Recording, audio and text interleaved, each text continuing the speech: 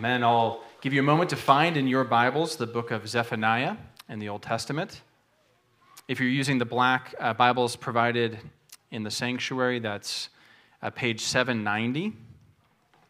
And we're looking at Zephaniah chapter 3 this morning, starting in verse 6. Zephaniah chapter 3, starting in verse 6. I'll give you a moment to find it, and then we'll stand together for the reading of God's Word.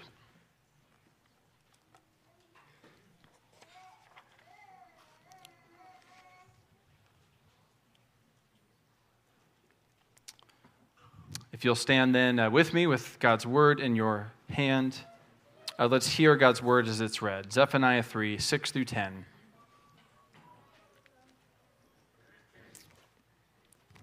I have cut off nations. Their battlements are in ruins. I have laid waste their streets so that no one walks in them. Their cities have been made desolate, without a man, without an inhabitant. I said, surely you will fear me. You will accept correction. Then your dwelling would not be cut off, according to all that I have appointed against you. But all the more eagerly, they were eager to make all their deeds corrupt. Therefore, wait for me, declares the Lord, for the day when I rise up to seize the prey. For my decision is to gather nations, to assemble kingdoms, to pour out upon them my indignation, all my burning anger. For in the fire of my jealousy all the earth shall be consumed. For at that time I will change the speech of the peoples to a pure speech, that all of them may call upon the name of the Lord and serve him with one accord. From beyond the rivers of Cush, my worshipers, the daughter of my dispersed ones, shall bring my offering. This is the word of the Lord. You may be seated.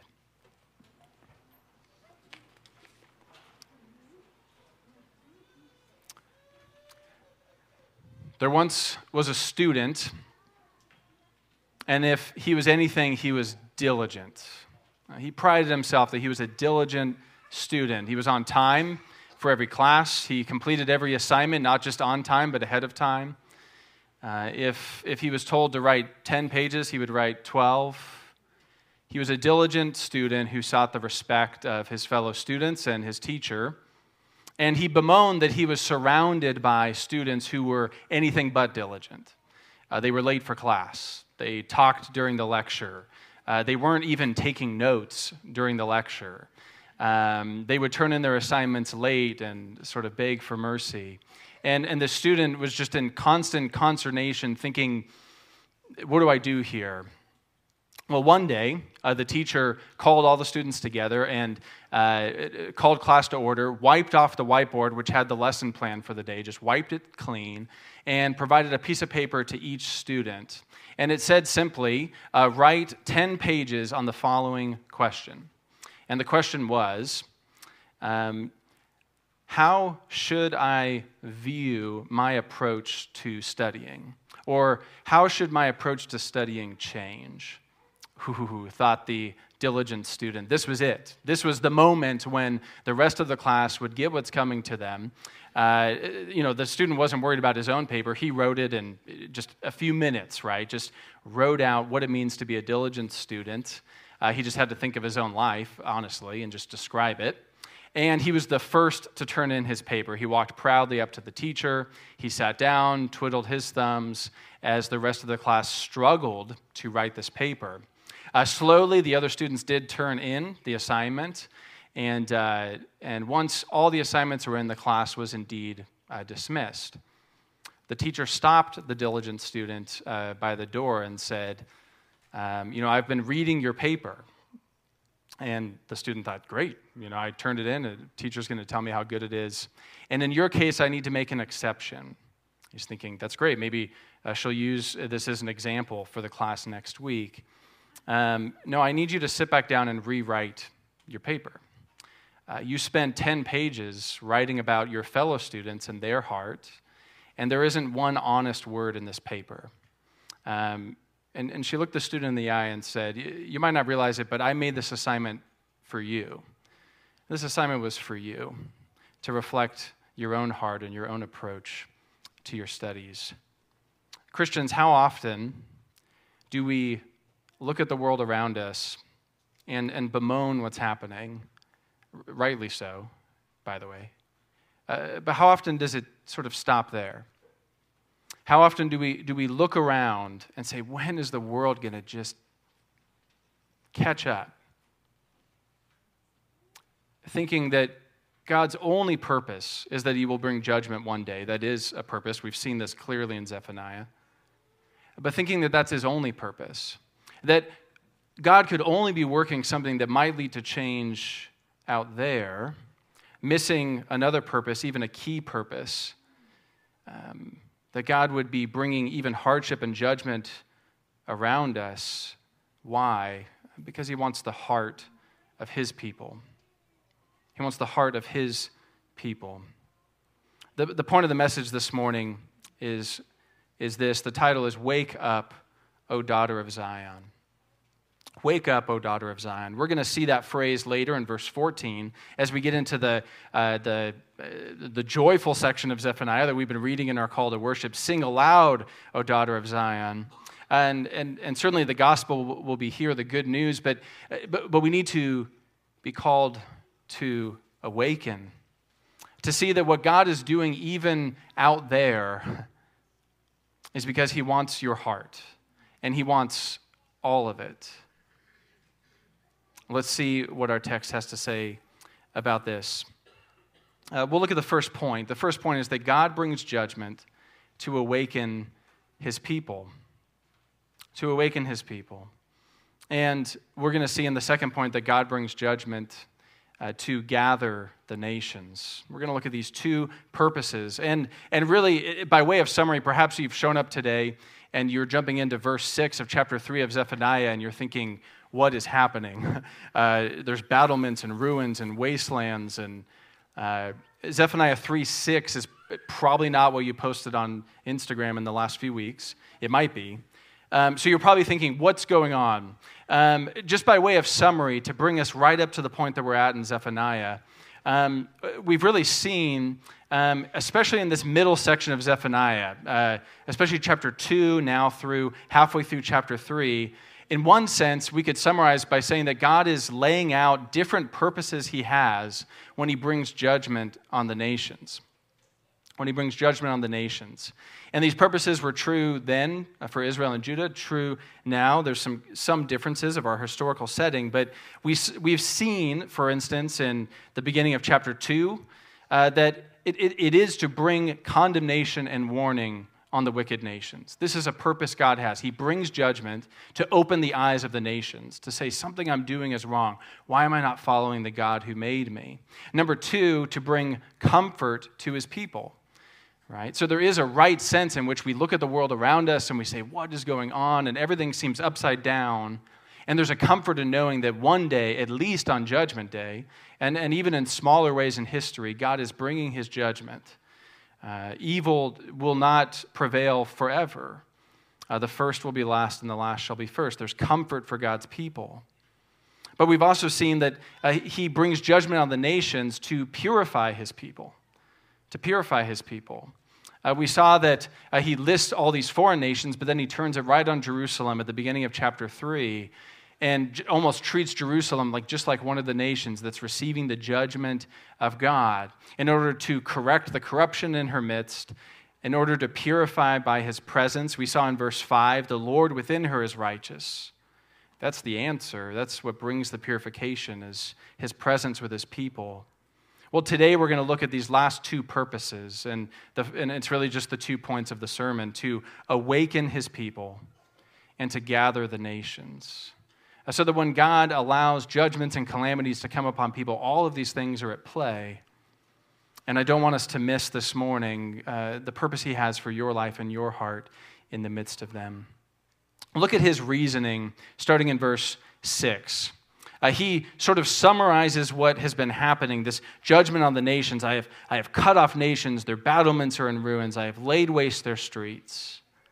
Some of this judgment will be future and the day of the Lord, as we've talked about, but he's given such a visceral description that he's saying, in light of this, And he keeps continuing. Their cities have been made desolate without an inhabitant. But look at verse 7. If you said, well, God, why did you do this? Why did you bring desolations, or why will you bring desolations on the nations? You could rightly give the answers we just gave. Well, to condemn the nations, or to comfort my people. But here he gives this answer, verse 7. I said, surely you will fear me, and you will accept correction. Then your dwelling would not be cut off, according to all that I have appointed against you. Do you see the logic here? I mean, God is speaking to his people. He's saying, I have brought and am bringing this judgment on the nations. But people of God, don't miss that I'm doing it because I said, surely you will fear me. Surely you will accept correction. In other words, that's God's heart in bringing these calamities, is that his people would have their eyes opened and that they would come to fear the Lord as they should. In other words, for the people of Judah at this time, having just gone through chapter 2 and talked about Philistia, their great enemy, or Moab, or Assyria, the key question for the people of God at this time should not have been, when will Philistia just get what is coming to her? Or when will God establish his righteous rule and kingdom? I want to see it. But instead, what idols do I need to cast away? Where are those safe harbors of sin in my heart that need to be routed, made desolate, destroyed? But the tragic reality at the end of verse 7, the tragic reality is that we can miss this. God can seek to open his people's eyes, and his people can miss it.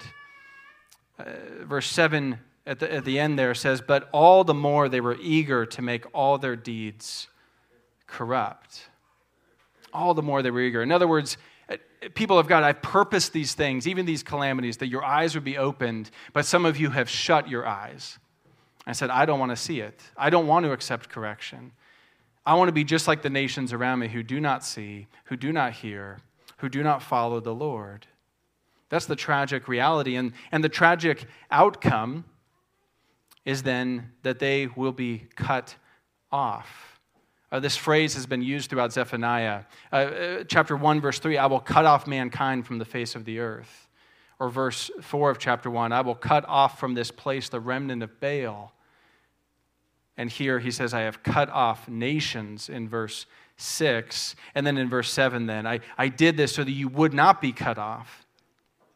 And yet the people have rejected. One commentator puts it this way, the people of Jerusalem lived according to their own plans and planned to live apart from God. Grace is offered, but frivolously spurned, a sobering epitaph for the city of David. Making your own plans and ignoring God is a sure prescription for destruction, whether living in the 6th century BC or the 21st century AD. Friend, if you've come today and you're hearing these words of the Lord, even these words of judgment, and hearing his purpose that he would open the eyes of his people, remember that he is writing to the people of Judah, the people who would have said, we have the temple, I sacrifice when I'm supposed to, I'm following the law, I'm part of God's people. I would warn you, friend, if you've come today and you say, I grew up in the church, I know the Bible pretty well, at least better than sort of those people out there, that this doesn't save you. This doesn't save you. This would not lead you to not be cut off one day or to face this Jesus on the day of judgment. What would save you is to repent and believe in the very Jesus that those scriptures you say you know point to. Jesus reminded us that all of it, the law, the prophets, the Psalms, all of it is about him, including Zephaniah chapter 3. When Jesus went to the cross, he took these very judgments that he's speaking of upon himself for those who would put their faith in Jesus Christ. And so don't have a false hope that by proxy or being part of the church, you're somehow safe. The people in the Old Testament were not. And yet, even then, even those experiencing judgment then could find salvation by placing their faith, looking forward to the day of Jesus Christ. And I pray that you would do the same today, friend. But look at his heart in the midst of this calamity. Really, God's heart for his people. Now we're speaking of the remnant, those people who would put their faith in him. His heart in the midst of it is really their heart. What does God want from his people who have ears to hear, as Jesus would say? If we look back on chapter 3, verse 2, he longs that they would listen to his voice. Verse 2 of chapter 3. Verses 2 and 7, that they would accept his correction. Verse 2 again, that they would trust in him. Verse 2 again, that they would draw near to him. And then we see in verse 7 that they would fear him. And then we come to verse 8. Therefore, wait for me, declares the Lord. Do you see, even in the midst of these judgments that are laying out, you see God's heart for his people. He wants them to listen to him, accept correction, trust him, fear him, draw near to him, wait for him, live a life before the face of God, love him with all their heart, soul, mind, and strength. This is the reason that he is bringing judgment on the nations that he's focusing on here. And so we need to be careful, people of God, that we don't simply look at what's happening out in the world and only think of when are they going to get what's coming to them. That's a piece of the picture. We do have in the Psalms prayers of what's called imprecation, where we pray that God would stay the hand of the wicked. But we're going to see in a minute that one of his purposes is also to gather the nations, right? Is to gather the nations. And so he certainly stays the hand of the wicked, but he's also converting sinners to himself. If he saved us, he can certainly save them. One commentator puts it this way: the first thing to note is that this judgment on the nations is based on moral grounds. The nations will not be punished because they have the nations will be punished because they have sinned, not because they are not Israelite. Are you catching that? Even in the Old Testament, it wasn't, I am bringing judgment on the nations because they're not Israelites, but because they have sinned. It's the Deuteronomy 9:4 principle. We looked at this last week, that before they went into the land, God warned them, do not say in your heart, after the Lord your God has thrust them out before you, it is because of my righteousness that the Lord has brought me in to possess the land, where it is because of the wickedness of these nations that the Lord is driving them out before you. Do you see how we could do the same today? Sort of like, when will the world get on my level? Forgetting that my level meant that I was just as wicked. That Christ died for me when I was yet an enemy of God, hating him, spurning him. He alone changed my heart. And what does he want to do now when I see these judgments happening? Another author, John Murray, says that self-humiliation is the starting point for finding deliverance in life in the midst of the calamities that we experience in this world, even on a national level. It can never start with, Lord, I thank you that I am not like this nation around me, but Lord, have mercy on me, a sinner. The main questions that you should be asking are not, when will this political party be destroyed? Or when will Christians be on top of the ladder again? Or when will the wicked in our land get what's coming to them? But instead, am I listening to his voice? Yes, I know the world's not listening to his voice. God knows that too. And they'll be held to account if they don't repent. But that's not what we're asking. Am I listening to his voice, truly listening, coming to him for words of life and correction, submitting my every thought captive to Christ? Or am I just living my own way? Another question from this text, am I accepting his correction? Again, yes, I know you're surrounded by people who are not accepting his correction, who are spurning his laws, who are legislating wickedness. God sees, God knows. But what about you? Are you accepting correction? When God's word is preached or when you're reading it, are you finding areas, safe harbors for sin and exposing them, seeing them put to death? I know that you could list their sins without the blink of an eye. If I gave you a piece of paper now, you could list the sins of this world. But what sin in your life has the safest harbor?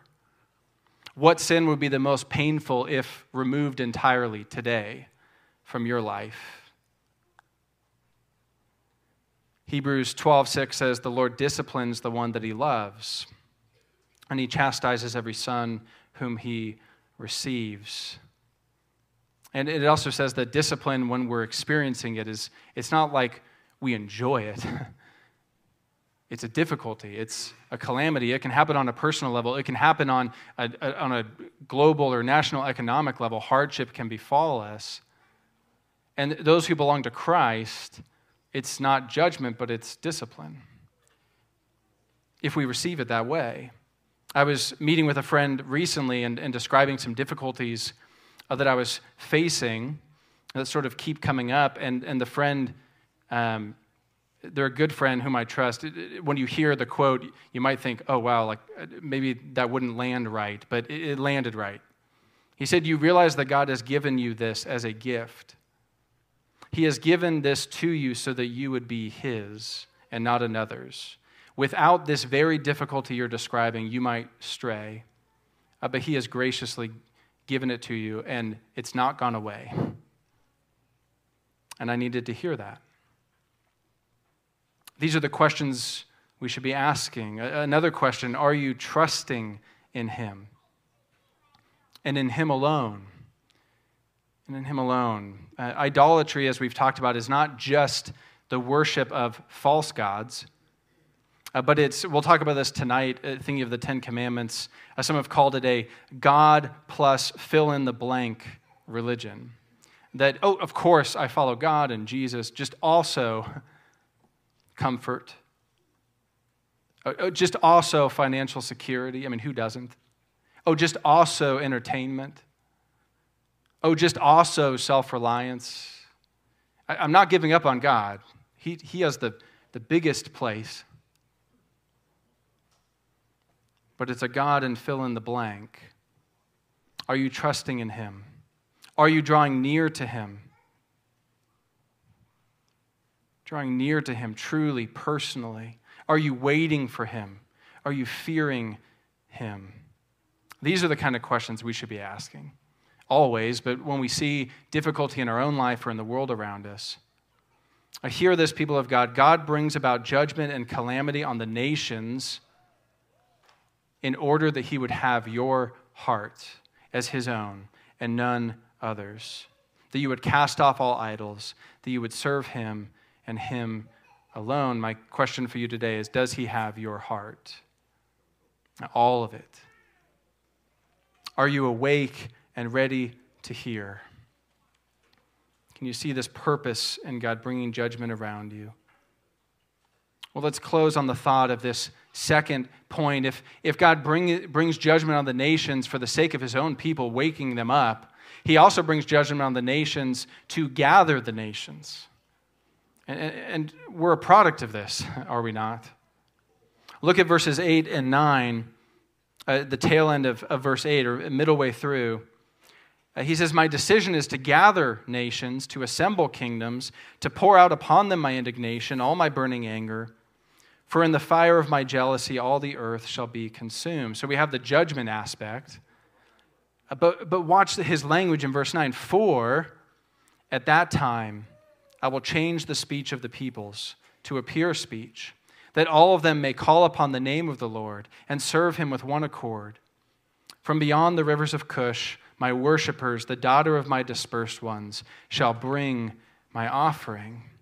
You see, we start to break into this joyous section at the end of Zephaniah that he goes right from the judgment of the nations to the gathering of the nations. In other words, as God brings upon even the world around us calamity, he is calling his own to himself. How many of us can point to a testimony of, at least part of the testimony is that during a hard point in our life, that's when God opened our eyes to our need for him. We need to pray that would be happening in the world around us. We need to remember God's heart, like in Ezekiel 33:11. He says, "As I live, declares the Lord God, I have no pleasure in the death of the wicked, but that the wicked turn from his way and live." These promises here of a people being gathered in that will be given a pure speech.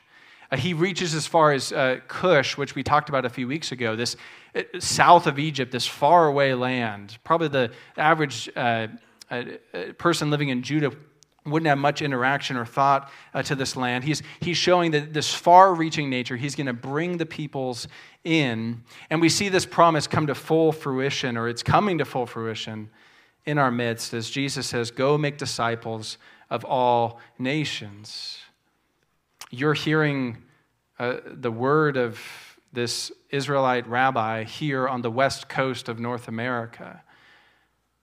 It means that this promise is being fulfilled even in our day, and will one day be fulfilled as we see in the book of Revelation, as this great multitude that's gathered from every tribe and tongue and nation, declaring their praise of the Lamb that was slain. As one commentator puts it, one can point to the historical demise and destruction of the foreign nations Zephaniah named, as well as the destructions Jerusalem has suffered. Meanwhile, God continues to build up a remnant from Jerusalem and the nations prior to his final judgment. Theologically, we can echo another author who says, judgment is not the final word. It is simply a means to bring the people of Judah and Jerusalem back to an uncorrupted devotion to Yahweh.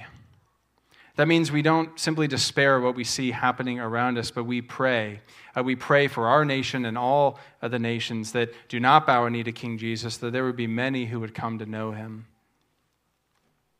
That we would even see in our day a glorious aspect of the nations coming to know Jesus Christ as their Savior. And so you could see in the section of Zephaniah as we close here, God is doing many things in our day that he was doing then. He is confronting the wicked. He is comforting his people. He is cleansing his people, correcting them, awakening their hearts. And he is gathering the nations to himself. People of God, your God is working all of these things for your good, that you would be conformed to the image of Christ. And so stay awake, stay alert, walk humbly before your God. Sit poised and ready to say, "Here I am, Lord." Let's pray. Lord, we thank you for your word. Lord, that it indeed cuts like a double-edged sword and yet is also a healing salve to our wounds. And so I pray that your word would not come back void today. I pray that we would all put our faith fully in Jesus Christ and him alone.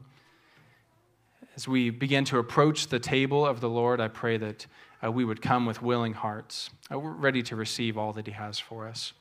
And I pray this in Jesus' name.